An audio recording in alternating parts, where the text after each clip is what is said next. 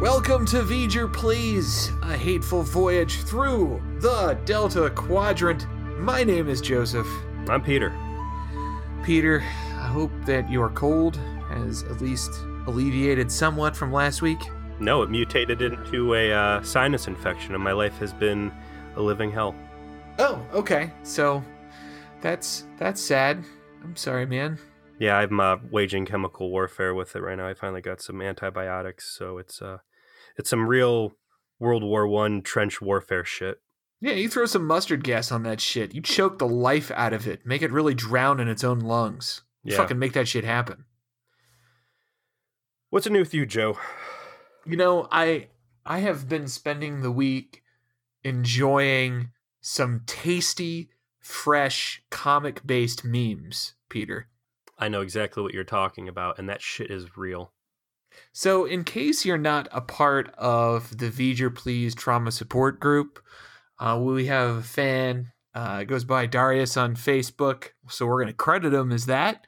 And Darius has taken to recreating some of the internet's greatest meme hits into comic form, applicated to Voyager specifically, and it's been in choice. Dank, lovely to behold. It's magic, and I will tell you that I have a very specific sense of humor, and whatever it is, this guy bullseyes it every time I go into that group, and I don't even have a chance to read the whole comic, and already I'm laughing hard. So this guy's flavor of comedy is right up my alley. It looks like it's been getting some pretty strong reception. Like Joe said, most of the stuff's getting debuted on the trauma support group, which is a private group. And I want to talk about that real quick. Why is our primary fan interaction method a private group that you have to apply for membership? It's because we're adults, Joe. It's because I got people who work for me. I got family members, and I do not need them to see Neelix laying naked in a fucking tossed salad with his yellow ass his yellow ass hanging out. I respect my privacy. We respect our listeners' privacy. It's a closed group. I mean, there's no mystery to who we are, but there's not necessarily some things we want everyone we know to see. Just all you have to do is apply. I mean, it's not like we have any kind of strenuous membership test. It's like, are you some sort of Eastern European spam bot? No. Is there some indication you're a real person? Yes. That's all it takes. So feel free to apply to join the trauma support group anytime. We'd love to have you. And you too can not only see some of the internet's worst images that we find in the aftermath of discussing the cast, but you'll see Darius's spicy comic memes. I mean, I think he threw one on the main Star Trek subreddit, and it was like front page material and got 1,000 upvotes and shit. Like, fuck yeah, man. Good for him. Good for you, man. Like, I'm glad you're a fan. That shit's amazing.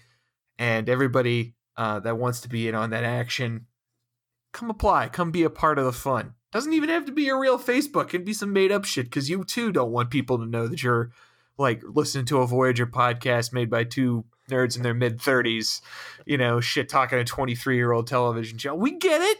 We're one of you. But what are we talking about this week, Peter? We're talking about season 2, episode 21, Deadlock. This was one of my favorite episodes of Voyager in terms of just wild sci-fi shit. Yes. It's got some problems structurally, but I didn't care because it was interesting. I unfortunately was not able to watch it last night, so I had to just watch it now. I'm still unpacking it. If you watch this episode like I think Voyager is supposed to be watched by design, and that's, like a bubblegum cereal, it's a pretty quick, fun, lively episode. If you watch it at a painful blow-by-blow dissection of every scene, mercilessly nitpicked apart, like we're watching it, This is a brutal fucking episode, man. There is some real shit that goes on in this one, and I'm really looking forward to discussing it with you.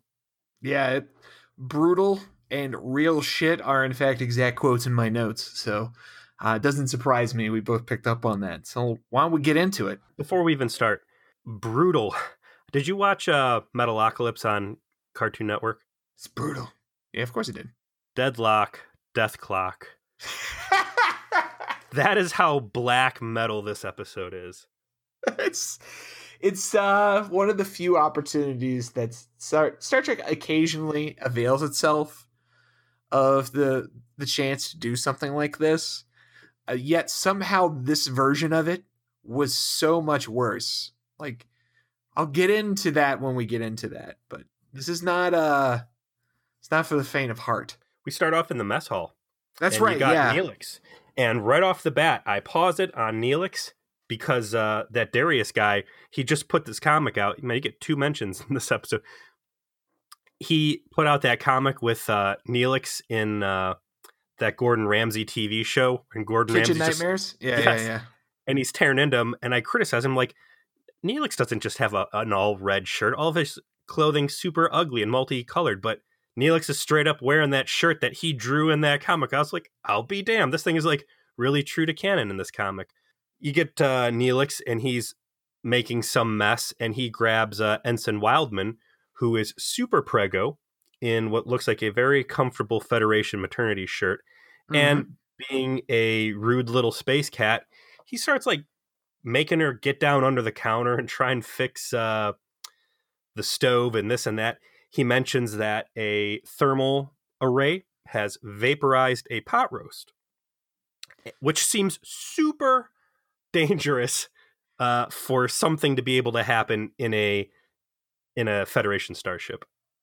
Well, can we unpack that for a second? There's a lot. So it just so happens that Jack just suggested on the VJ Police support group that these aren't actual fires, that these hobo fires are like simply like facsimile fires, and it's like some sort of futuristic space fire, and that's why it's not actually a hazard, because it's just kind of all for show and for aesthetics. And here we find out that's partially true, that it's a thermal array, it's some sort of special space fire creator, but that this space fire can accidentally vaporize shit that's on it.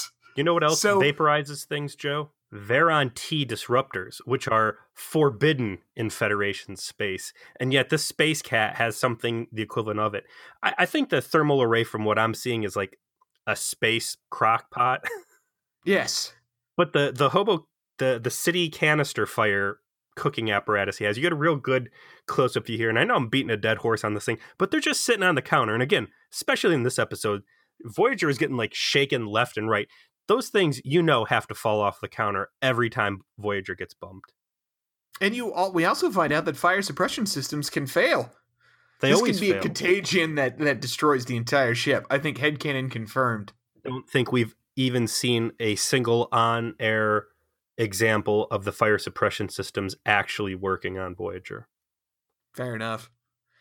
So, poor Ensign Wildman keeps getting enlisted to fix shit in the mess hall by Snarf until inevitably she starts to say that she is having contractions and that birth is imminent. So I don't know how human Qatarian pregnancies work, but I'm sure you are aware of the whole water breaking thing there, Dad. One of the things you're not supposed to do when you're pregnant is fucking squat thrusts, which is basically what Neelix has her doing. Like, hey, get up, come over here, get down, look under this counter. Okay, now get up, come over here, get down under this replicator. And it's like after 3 or 4 of these things, she's like, oh, baby's coming. And Neelix gets real happy and whisks her off to sickbay. We immediately find out that apparently the 24th century has no epidurals, because poor Ensign Wildman is basically being told she's got to have this baby the old-fashioned way. Old-fashioned. I'm putting quotes up right here because my wife was doing what I think she was playing on her computer somewhere over my shoulder while I was watching this episode. She got real cranky with what goes down here. I fucking bet. Holy shit. I mean, Casey's actually given birth, so she's got a personal investment in this. Uh-huh.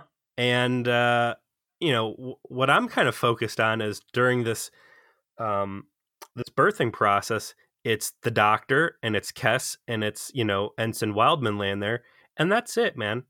No friends on the ship come, stand with her in the room while she's going through what is, at least 4 hours of labor, I believe, 7 right? hours. 7. Oh, they made it up to 7. That's a lot of what we're going to come to later find out was needless torture. But I thought this was a pretty cool beginning to the episode because while that's going on, you get a pretty nice chill shot of the bridge. And normally when we're seeing the bridge, something's popping off. They got something new on the sensors. There's combat. There's critical decisions. And this was just some nice, what happens on a Federation starship when you're just cruising? And it looks like a whole lot of nothing. Yeah, they have a little easy talk time about, labor. Tuvok shares his wife was in labor for 96 hours during the birth of his 3rd child. They're talking about, should we apologize to this kid for being born on a space Ferrari in the Delta Quadrant? What are we going to do? One of the lines mentioned is, it's in a way all of our child, because it's the first baby born on Voyager. And my wife's like, it's her baby. I don't know what this, what all these other people are talking about claiming ownership. And I'm like, some very interesting waters we're pushing into here. But the sensors do go off and they start picking up real heavy subspace communication traffic. And wouldn't you know it, there is a Vidian colony, 2 planets actually, right smack dab ahead. And they were like, oh shit, oh stop, or, full stop. We need to find a way to get around this, which, God, wouldn't this be just like the perfect time, like we talked about on the live cast, had they bootlegged, built a cloaking device and wouldn't have to worry about just rando pockets of extreme dangers as they're minding their own business? Yeah, it would be nice. Wouldn't have to necessarily concern themselves with getting their lungs stolen. There's 20 Vidian ships that they read. Janeway's even like, fuck a whole bunch of that. I got no desire to give these fucks my organs today. That's too much trap, even for me. And I'm a trap queen. Exactly. Let's find the way around. Tom, find me a way around this shit. Find me a way around. Might be the first time I think we've ever seen a Voyager episode actively try to avoid the main plot device. True. I did appreciate the snap. Fuck that. Let's find a way around. Problem solved, me Thomas. And they find a plasma drift to sort of Tokyo drift their way through the sector without being noticed. That's a classic hide the nebula type tactic, isn't it? Kinda. It's basically just surf your way through a little bit of distortion so that you can kind of avoid the danger zone. The geography of the Delta Quadrant still kind of confuses me, where the Kazon begin and end and where the Vidians cluster around and these guys and that guy's. The fact that it seems so difficult for Voyager to be able to plot any sort of a mostly safe course the fuck away from everybody and just mind their own business. And granted, again, the Vidians take steps to hide where their shit is. So, people can't find them and exterminate them in space fire like their space rot deserves. But you know what? It's minor stuff. It all works out well. It's a great story and I can accept it and move on. I think the overall answer to your question is that the Delta Quadrant doesn't have the same sort of hard barriers on certain areas of territory, at least in this part of the Delta Quadrant, because the Kazon are nomadic, non-technologically adept, space scavenger Kmart Klingons. And the Vidians are literal organ thieves that have hidden enclaves where they attempt to avoid contact with other species that they're not, taking it's for the Wild parts. West, Exactly. It's very Wild Westy. And so it's not like they have a set barriers of different massive stellar empires like they're used to. This is kind of pieces of the galaxy that each one has carved out and in isolation. So I get that's the feel they're going for. They start to Tokyo drift their way around Vidian space when the doctor has had enough of dealing with Ensign Wildman's hours of labor, because the spines on her baby's head dig into her uterine wall. Spoiler alert, she is basically having baby Darth Maul. What species were Darth Maul? He was a Zarback? Zarback, yeah. So a Darth Maul. And the baby has like this rhinoceros line of spikes, and it moved around a little bit in the womb, and now it is going to gut her mother like a fish from the inside. And that's a problem. And only now do we find out that the doctor, who has the ability to bring people back from the dead, also had the power this entire time to, with the flick of the wrist, simply transport the baby out of the mother and invalidate the past 7 hours of her trying to push her insides out.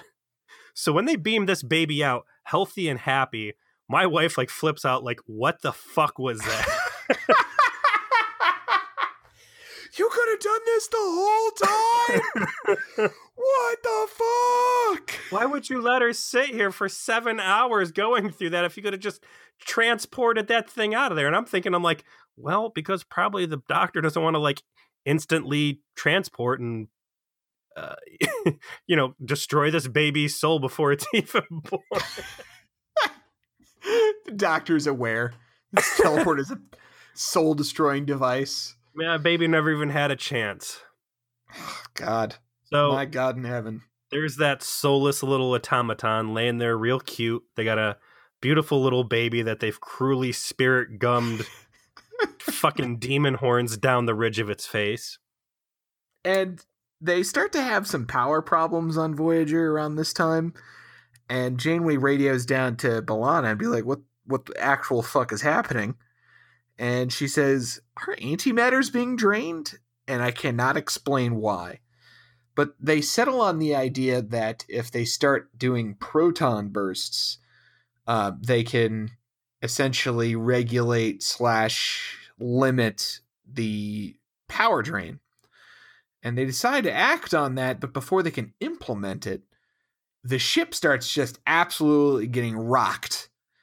And Tuvok quickly says, well, wait a second. We're getting hit by proton bursts. This is one of the quickest spiral out of control situations that I've seen. And this is also easily the most I've seen any Star Trek hero vessel get rocked by explosions of some sort. I mean, it is just nonstop.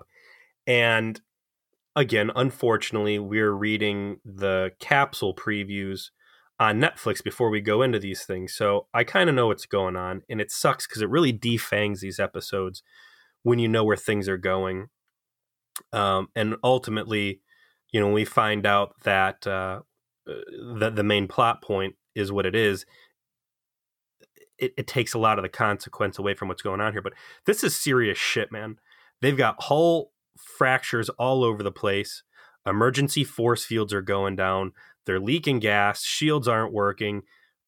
Consoles are blowing up left and right. This had to be a very intensive special effects budget, both for CGI and for practical effects, like, little sparklers. Mm-hmm. The ever dangerous Federation exploding panels are out in force, and dudes are just getting launched everywhere. And what was a very sleepy, happy, warm and cozy sickbay with Mama and her new baby, like flip of a light switch turns into zombie parade triage party. Yeah, the console IEDs are taking victims left and right. Everyone's got fucked up faces and plasma burns. The doc starts trying to triage everybody. The baby's actually having problems because now he's too busy to try and stabilize it, because apparently transporting a baby does mean you have to do extra shit to prevent it from dying that he's at this point not able to do. You got hull breaches that are forming, and it's pretty constant. It's like 10 minutes of bad shit happening. You got Hogan taking a fucking console to the face, trying to help solve this hull breach problem. And then you get Harry and B'Elanna going down, and what Harry's trying to do is set up this whole shielding mechanism to seal off the hull breach. He's got this homework that he's been doing to improve the shield generators that they have on the ship to basically function as band-aids in just this kind of situation. To put into perspective how bad the situation has gotten on the ship and how quickly, I mean, it's all the normal stuff. Lights are flickering, this and that. They've got bulkheads and like support struts. Yet again, every time the ship encounters anything, there's like this one main support strut on the bridge. It just falls and like almost kills everybody. They need to get rid of this fucking thing. Replace it with plastic foam or something, but that thing's got to go. It's just waiting to cut someone in half like a ghost ship. There are so many people in sickbay that the holographic doctor has actually rolled his holographic sleeves up. Yeah. Yeah. I say that as a joke, but like normally our measuring stick for, how bad of a time is how disheveled is someone's hair. I think this is like the new bar to be set is when the doctor has to start adjusting his uniform that isn't really there and creates no friction on his body that doesn't feel displeasure or annoyance. They go out of their way to use every piece of the aesthetic. If it's just as small as the holographic doctor rolling up his non-existent sleeves, to just how they light the scene, to like fire scorch marks all over the fucking bulkheads and shit, and it just kind of looks apocalyptic. Like, they do a lot to demonstrate shit is super fucked up, it's super bad, and then they really bring it home for you for the following 1-2 punch. First, you get that ominous flatlining noise as Ensign Wildman's baby dies. And then a giant space fissure opens up on the hull. There's a horrible hull breach right where Harry Kim is. And he sucks that motherfucker right into space. And Harry Kim floats away an Asian icicle into the Delta Quadrant, dead as disco. And unfortunately, the dun-dun-dun there is kind of deserved. They cut up to the bridge, which is in a real bad state. Janeway's trying to reroute things. There's another round of massive explosions. Fires break out everywhere. And Chakotay orders everybody to abandon the bridge. Janeway sticks around a little too long, and on the way out, she catches a spectral, an astral projection of other people on the bridge who are just sitting there, no problem, before she gets off into the turbo lift. God, you missed a couple important things, I think. Go ahead. Number one, before they leave, Tuvok gives probably the most grim damage report of all time. Like, he runs off everything that's all fucked up. All these people are hurt. All these systems are damaged. Here are all the hull breach. By the way, the baby died. It's probably the most grim damage report I've heard on Star Trek. And it's just it's boom, boom, boom, boom, boom. And you just see the oh fuck pile up on Janeway's face. I thought that was really cool. And two, let us not forget that while this is happening and after Harry has died, Kes shows up because Hogan had called for medical aid. Kes is like, I got nothing I can do now. The baby's dead and doctor's dealing with everyone here. So let me run down there and help Hogan out. And she vanishes into some space shimmer. And B'Elanna does put together that there is something beyond the space shimmer that has a normal atmosphere, but what it is, she doesn't know. She throws a piece of debris in there to test it and scan it with a tricorder. So that happens, and they establish that occurs, and then we see there's a ghost sort of moment in transition between Janeway finally leaving the bridge and then Janeway being on the bridge, and it's normal. And she's seeing herself leaving the bridge, and she is freaked out. Right. And here's where you get the big reveal, is that there are two Voyagers that were split off of the same Voyager, and one is not having a good day, and the other one is in perfect condition. And here's, again, where the Netflix titles and previews really fuck up the viewing experience for a first-time watch.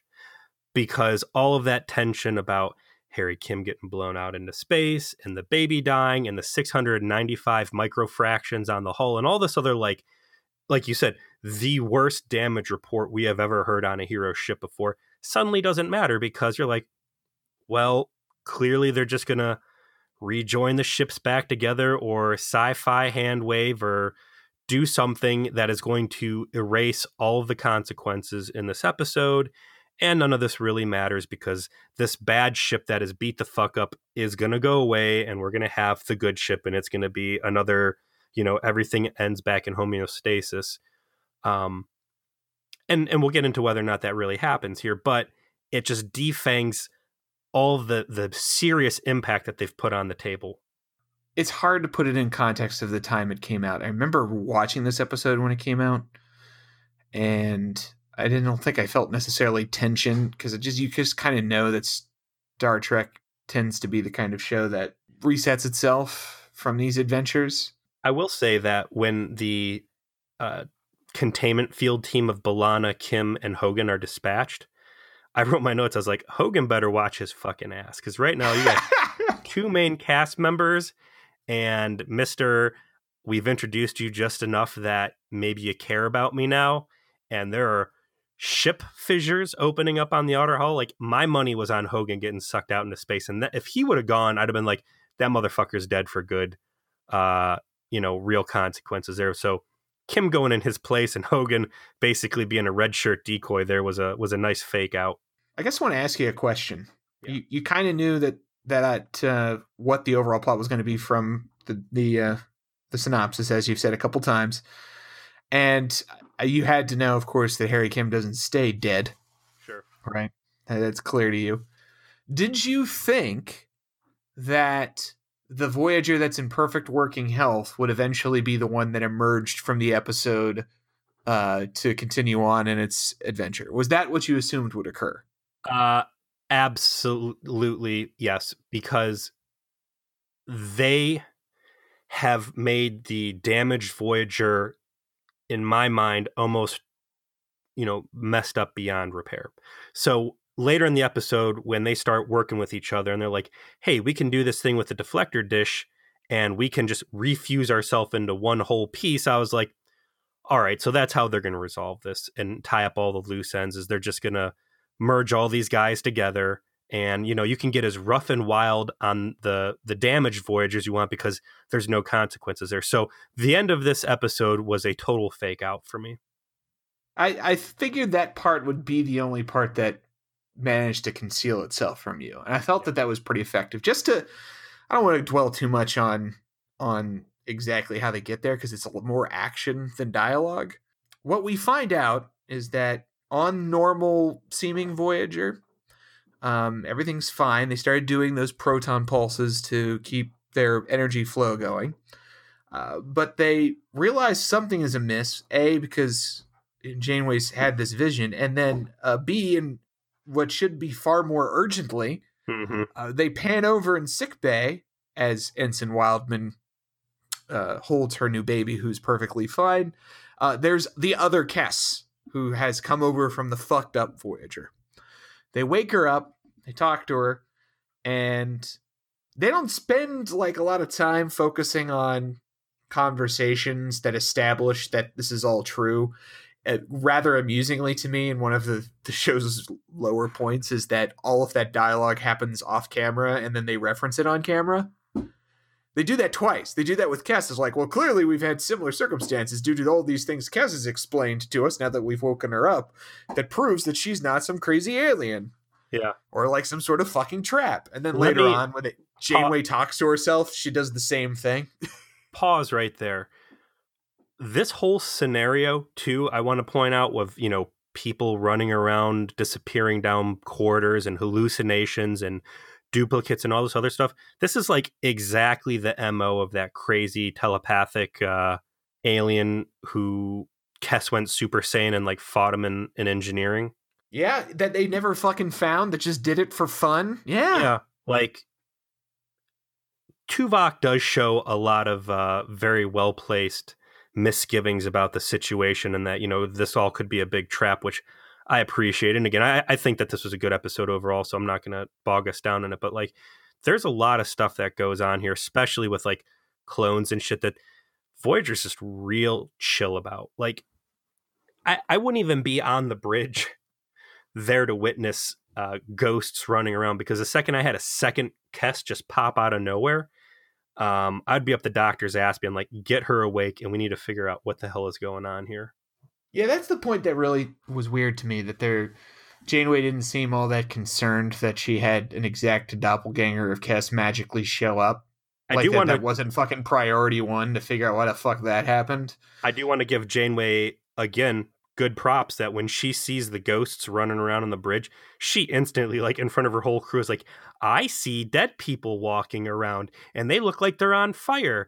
Hey, Harry, scan the ship and then go get a tricorder and start going over this. Like, so many times we see like people see stuff, and instead of just saying out in the open, like, hey, I don't belong in this timeline or whatever, they internalize it and like hide it. Janeway really seems quick to potentially make herself look like a lunatic, but, you know. The last line of the episode explains why she should react like that, right? Why everybody should react like that, and so often they don't. So that's why I'm giving her a big fat Starfleet gold star. Oh, yay! Good for Kathy. We get a lot of technobabble as good Voyager figures this out, but essentially, we get like a reference to Kent State of all schools. And let me ask you a question. Bran Branagh, who wrote this episode, Joe, if you had to guess, where did Bran Branagh go to school? Kenyon? No, Kent State Denison? University. Ohio State? No, he went to Kent State. OU? Sorry, I'm just going to start naming every school in Ohio just to piss you off. But yeah, obviously, someone went to Kent State. Doesn't surprise me that it's him. You know, Kent State's reputation was for Northeast Ohio was like high school version 2. Everybody from my high school just went to Kent State to do more high school stuff. There were no fucking advanced matter duplication heavy physics experiments going on there. Yeah, you know what the Southern Ohio version of that is? Ohio University in Athens. Yeah, but that's a bitch and party school. Kent's just kind of... Sorry to anybody who goes to Kent. I don't mean to take, the one Star Trek feather out of your cap, but... Hey, your school's super famous for this Star Trek thing, and then, getting people shot. So, good job, guys. Yeah. And I think your football team is okay in the MAC or something. I don't know. Don't quote me on that. But apparently in Kent State in the 24th century, shit is baller there. Oh, yeah. And they do like these crazy experiments on parallel dimension and fissures and matter separating, but from one source of matter. Yeah. So they're doing wild shit there. And Janeway pieces together, along with the rest of the crew, that when they did this whole proton burst thing, it was coincidentally timed with when matter was out of phase, and it created essentially two separate parallel out of phase Voyagers. And the proton burst that not fucked up Voyager is using is the one that's rocking the shit out of fucked up Voyager. So Janeway immediately calls a stop to that, says to stop fucking it up, and resolves to find a way to communicate with the other version of themselves so they can try and problem solve. I want to talk about the bridge situation. This is, I was watching some YouTube videos, as I do when it's late at night and I should be sleeping. Okay. I think it was Lore Reloaded, and they were going over the Intrepid class, which covers a lot of our complaints that we've talked to, and they keep showing this. Yeah, it's because you keep getting blasted with Star Trek related YouTube stuff. That's now. all the my algorithm YouTube knows is, you. Man. It's all Star Trek at this point. The algorithm knows you. Yeah, I'm looking at this cross section. Did you know like the Voyager can saucer separate? Yes, I did know that. And if it can saucer separate, then it means it would have a battle bridge.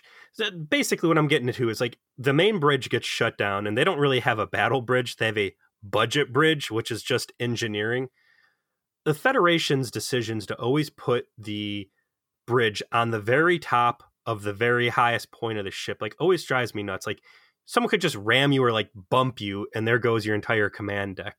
Like, hide that shit deeper in the ship so it's more protected.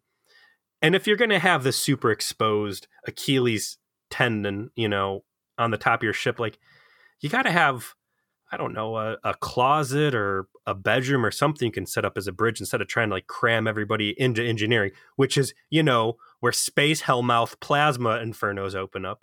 I think this was a matter of set budget. That's what I'm saying. It's a budget bridge.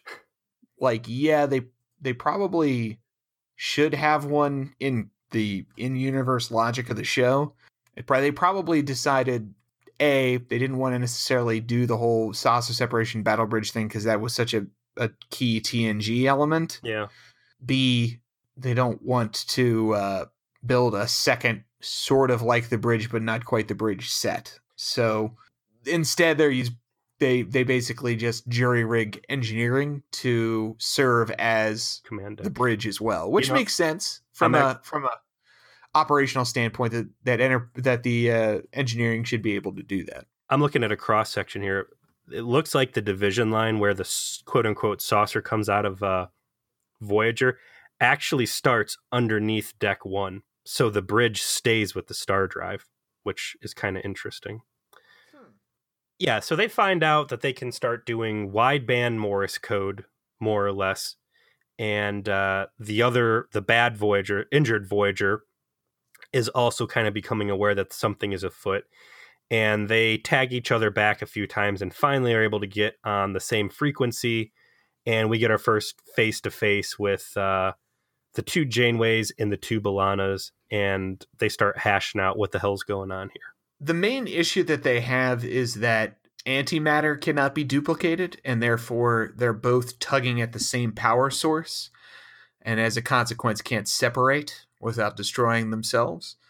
And so they have to, they reckon, reintegrate themselves. And they quickly come up with a plan to do so after the Janeways basically exchange horrific, personal details or whatever to confirm they're both who they say they are.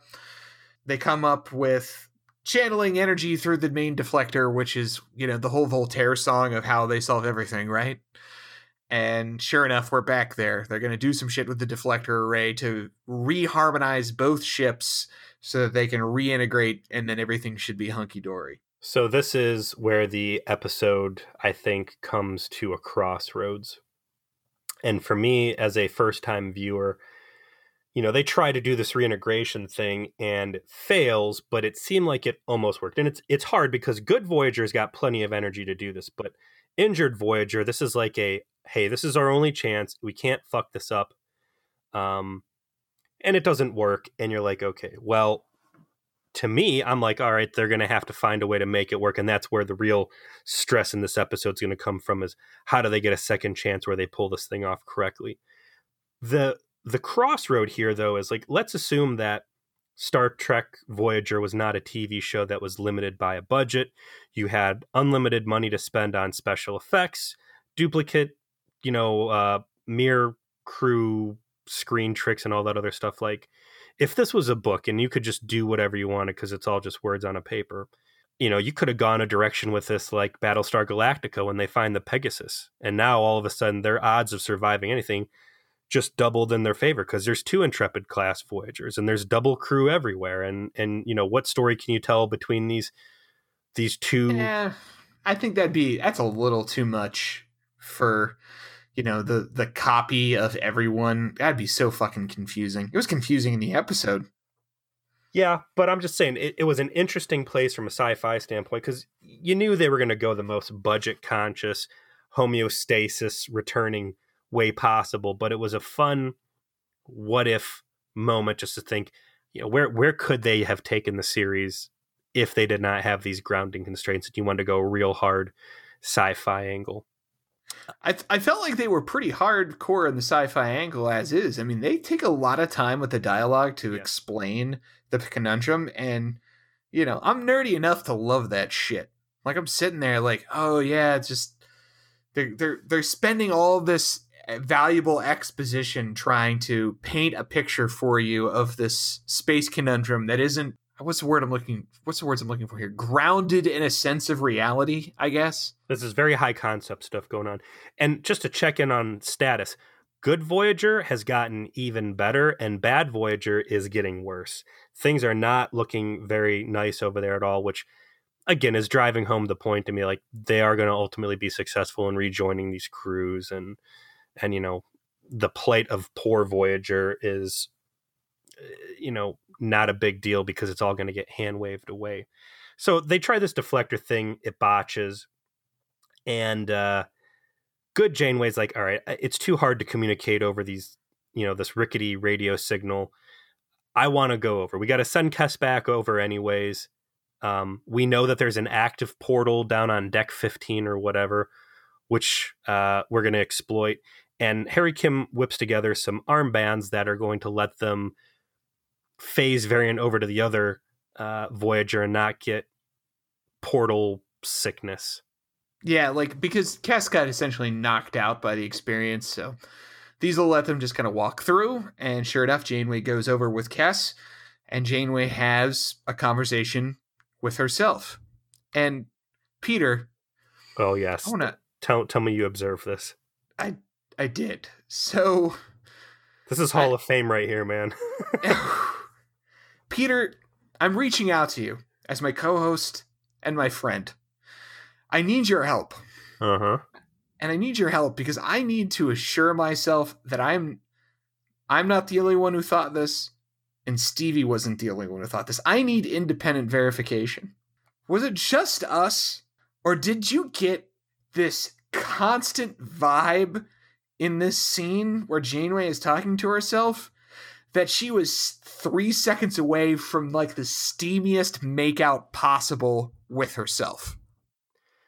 Well, that's just traditional Janeway close talking. You'll remember that Janeway has no personal space, and also pushes her boobs all over whatever is around her as a conversation point. So what you're seeing here is a double Janeway effect, where there are no fucks given about personal space at all, and it is her prime directive to be as close as possible without occupying the exact same space as the other thing. That close talking was its own whole thing. What was astounding to me is that when she crossed over onto the other ship, did you pay attention to what she looked like? I mean, I saw that she had phaser on, and she's like, a fucking phaser, dude. How are you going to walk onto the other ship unannounced, where it should be a question on everybody's head, like, hey, maybe this is like alien fuckery, weird stuff, and you're going to roll in there hot? That is more crazy to me than when they beam down to the fucking shithead planet with phaser rifles to talk to the president. Like, you're in Star Trek. The backbone of Star Trek is evil mirror universe dudes coming over and fucking with your shit.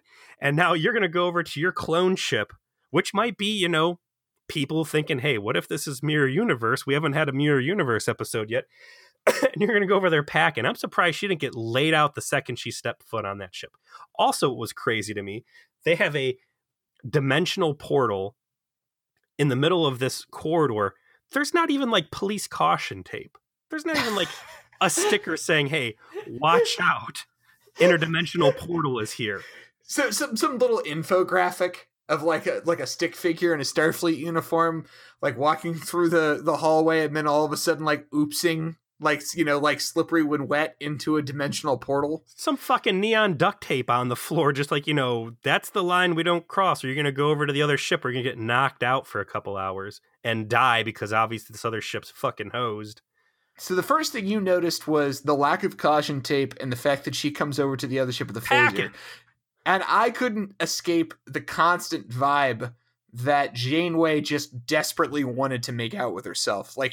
That she had this long, simmering, erotic desire to actually, lock lips with her own face. And that this moment was just so tempting. Because I don't know how it is that they decided to shoot this way, but she just keeps looking at herself in this way that is just she wants herself. Well, being a good so weird. So weird. Being a good scientist, she's had to debate, is having sex with your clone masturbation or its own encounter. And I think she's just out to conduct an experiment here and finally get to the base of it, because, you know, obviously doing it to yourself in a holodeck doesn't count because that's just a hologram. She needs the real deal. She needs real science. And moving on, if we can, from that, Janeway from the fucked up ship says, we'll figure some things out over here and we'll try it again. And then the Janeway from the other ship says, you're going to blow yourself up, aren't you? And she's like, yeah, I cop to it. I'm going to do that. And the good Janeway says, listen, give me 15 minutes to figure out if we can find a way out of this. I know I can't talk you into not blowing yourself up, but if I can find another solution in 15 minutes, will you not blow yourself up? She says, fine. So Janeway goes back to the other ship. Janeway, I feel like she's suicidal, man. Like, how many times has she threatened to blow the ship up so far? This has to be, what, the third?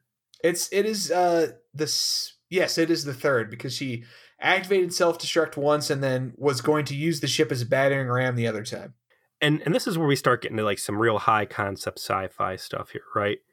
Where you can watch this as a casual action piece and move through all these points without any further consideration. But like, the circumstances that created these people, they're still working off the same antimatter energy source. Like, these aren't two separate, fully functional Voyager versions as far as we know at this point. Like, there could be a lot of implications.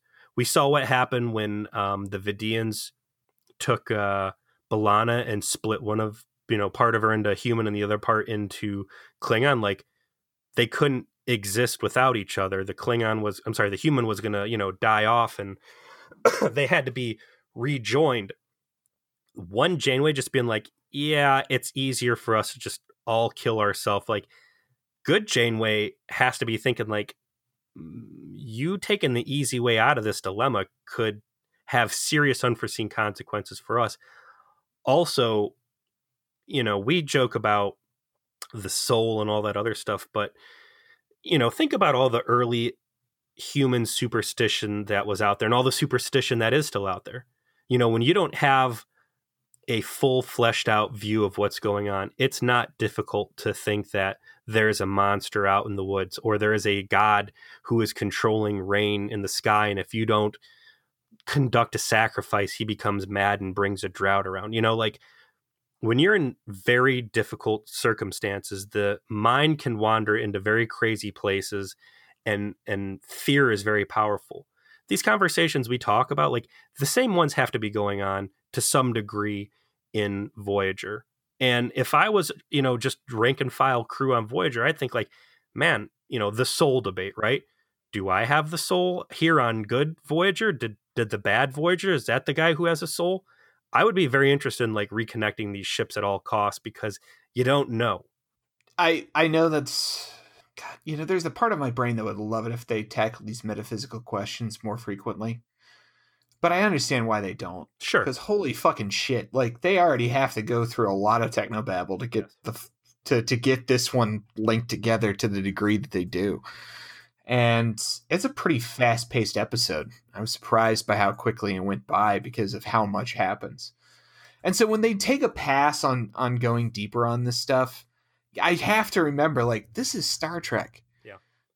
Like, they do some things very well, but this is not TV as I know it in 2018. This is a different breed, and they just weren't doing this stuff yet. And we can give TNG a lot of credit for going down some deep philosophical lines, but even they stayed away from these kinds of metaphysical questions for the most part. No, when it's this Lovecraftian twist we're looking at Voyager under. I mean, we're watching Voyager out of context for all intents and purposes. What I'm saying is that this episode I enjoy because it lets you and I have these conversations that, they weren't expecting the regular viewers to have, but it's a neat opportunity in a sometimes bland science fiction property to have more mature discussions, I think. Oh, you're absolutely right. And I think the number one takeaway, and we haven't really explicitly said it, but it's absolutely true. We've joked about space being a Cthulhu-esque nightmare, I don't think it's a joke anymore. No. I think this is the show acknowledging that that space is a Cthulhu-esque nightmare. And they try and laugh their way through it, but like when I talk about the blackest of metal and the most brutal shit going on here, again, I'm aware of Year of Hell kind of peripherally. I have a feeling we're not going to see something with as many deep implications as this until we get to that Year of Hell episode. Year of Hell is, I think, less metal black brutal than this is, because it all happens so quickly. And you're like, whoa. I guess this Stu's in it a little bit more. Yeah, because it's a two-parter and you've got time, and you kind of know, because the Year of Hell, not going to say anything else about it except to say that it has a lot to do with time manipulation. Yeah. And that once you enter that into the equation, you know that's how they can fix it. Sure. So it takes some of the drama out. So this 15 minutes that good Janeway wants to give the crew of the other ship to find a way to get through this ends up being the 15 minutes that bites her in the ass. Because this Vidaean colony knows Voyager's in there. And they have sent a ship out. And this is, they don't say it explicitly, but, you know, like we just touched on 2 episodes ago with the Doctor Vidaean romance thing. They know Voyager's out there. They know B'Elanna Torres is out there. They know the Klingon Wonder Gene is out there. You don't know what this lady ended up telling the Vidaeans, by the way. For all you know, Dr. Pell might have come back to her or gotten dropped off by Voyager at that colony, and they could have been like, hey, you're going to get tortured to death, and we are going to extract every bit of information you know on this ship, whether or not you're in love with the fucking hologram doctor on there. And we're going to do some real medieval shit to you. And then we're going to go find this space pinata of spare parts and the salvation to our space rot plague. And we're going to go after it balls deep. And that's kind of what this looks like, because the ship they send out after Voyager is huge. It's about double the size, and it is packed full of dudes. The Vidaeans quickly, completely overwhelm Voyager. But it's very specifically only attacking the Voyager that is not fucked up. The fucked up Voyager seems to have completely evaded the Vidaeans' notice. And what we see is that they either get murdered on camera, or you see their dead body getting picked over for parts on camera, which is worse.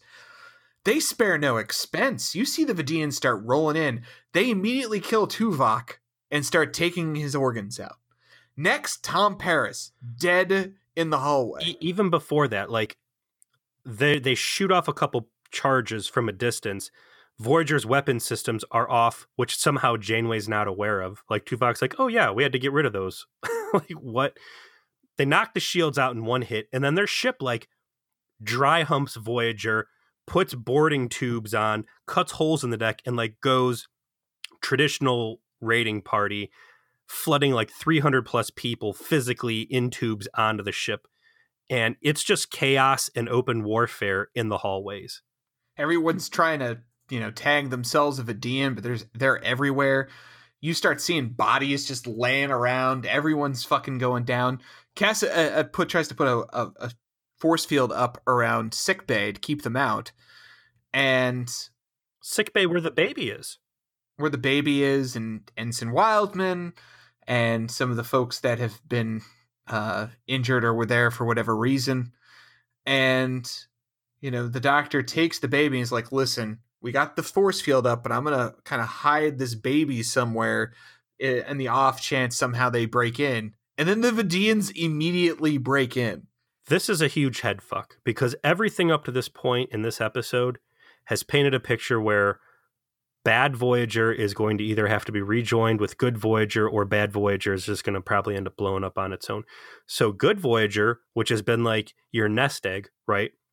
That you don't care what the stock market looks like because you got money under the mattress. It's getting raided. And man, these Vidaeans coming in, I hate these fucking guys. Like, we've had a lot of talk about, like, the sympathy for them and this and that, and some of the missteps and how they made them comically evil guys. Like, They come in just stone cold killers. There's no discussion about their background, which is good. They've already established what they are. And these guys are just fucking ruthless organ thieves. And all the joking around and shit we does just pales into comparison when you see these monsters walking through the halls and just gunning people down and pulling hearts and livers and spleens out. It is vile.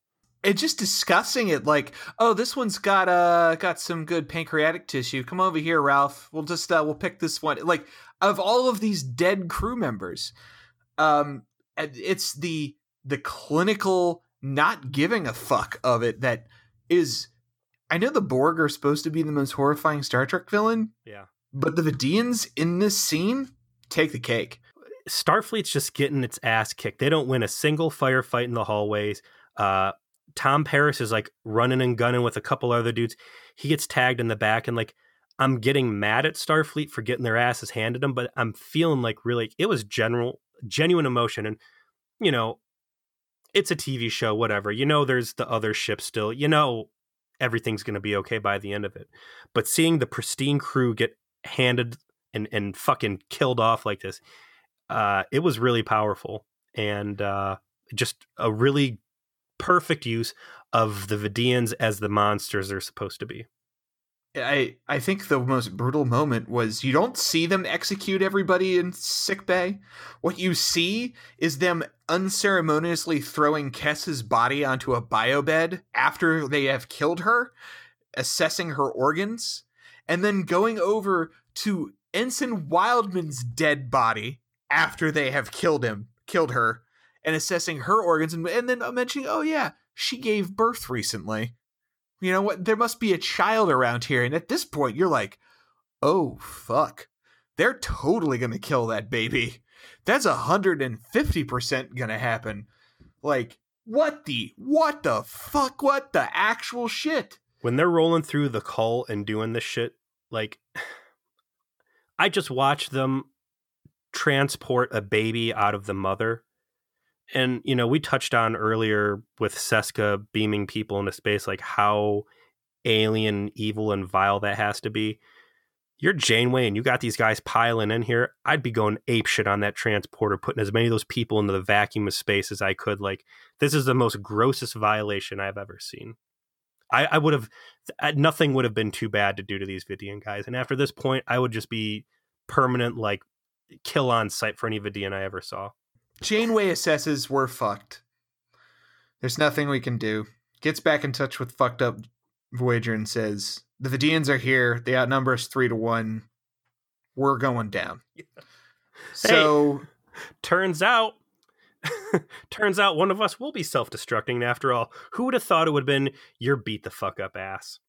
She says, listen, gonna blow myself up because, you know, otherwise we're all dead anyway, so fuck it. But I'm gonna send you Harry and the baby because those are the two members of your crew that died. So I'm gonna go ahead and give you Harry and the baby. And I get that that's how they're solving the fact that Harry and the baby died. Mm-hmm. Okay, I get it. But there's two things. One, how is it that nobody else on the bridge goes, why can't I go? Like, why only them? The whole time I'm watching Chakotay. Why don't we all get the fuck out of here? Yeah. Like, nobody even mentions why don't more of us leave? Because they said in dialogue if any more than 10 or 15 people crossed over, it would create an imbalance, right? Mm-hmm. So they know they can actually send more than just Harry and the baby. Rally up. Let's get the fuck out of here. Anybody who can go. Let's just get the fuck. Let's go. No, nobody. Not a fucking word. Who's the smartest people we have on the ship? Okay, we're going to give you our best and brightest, up to 14 of them, to maintain the magic balance of whatever, and we are going to give you the biggest leg up we possibly can. I'm watching Chakotay during this whole thing, and like he's kind of like stone cold. He knows what's up. But just this Starfleet mindset of like, well, you know, even if I blow up, the other me is still over there, so I'm not really dying. Like, fuck that, man. I want to live. Like Shatner screaming at the I want to live, you know? And then she turns to Kim's like, go get that baby and get over there. And that's an order. How about this? You guys are all going to die anyways, and I'm on a very important mission now. How about you all come down with me to Med Bay, and we fucking all go down fighting like G's instead of you guys just hanging out on the bridge while I go to fucking Metal Gear Solid. And Starfleet, Tuvok, all the security teams, Bad Boy Tom Paris in prison fights, who just beat the shit out of 2Kazon earlier on, this Stone Cold Killer, they're all getting shot in the back and fucked up. But bumbling Harry Kim goes down there, Solid Snake, and assassinates these two people like a fucking Matrix agent. Yeah, he literally rolls into sickbay, nails a dude, does a forward roll lunge, and ducks a phaser beam, and then blasts the dude like an absolute G. Like, just gets it done. Yeah. And snatches up the baby and rolls out. He, of course, makes it to the other ship in the nick of time as Janeway dramatically welcomes the Vidians to the bridge, and the ship explodes and therefore destroys the Vidian ship as well, leaving fucked up Voyager fucked up, but intact, with all of their organs and a brand new dimensionally shift Ensign Kim and Baby Wildman. It's some real Rick and Morty stuff. It is. It fucking is, isn't it? And there's even a scene at the end where they're wrapping shit up and Kim's like, this feels weird. I know you're my captain. And, you know, we're up to 2 hours ago, we were all the same people, but this still feels off. Like, you're not really my captain. This isn't really my ship. You know, Janeway, who just took a fresh round of Federation antidepressants, is just like, pshaw, young ensign. That's all just part of the job of being Starfleet in the deep space horrors. Yeah, she literally says weird is part of the job.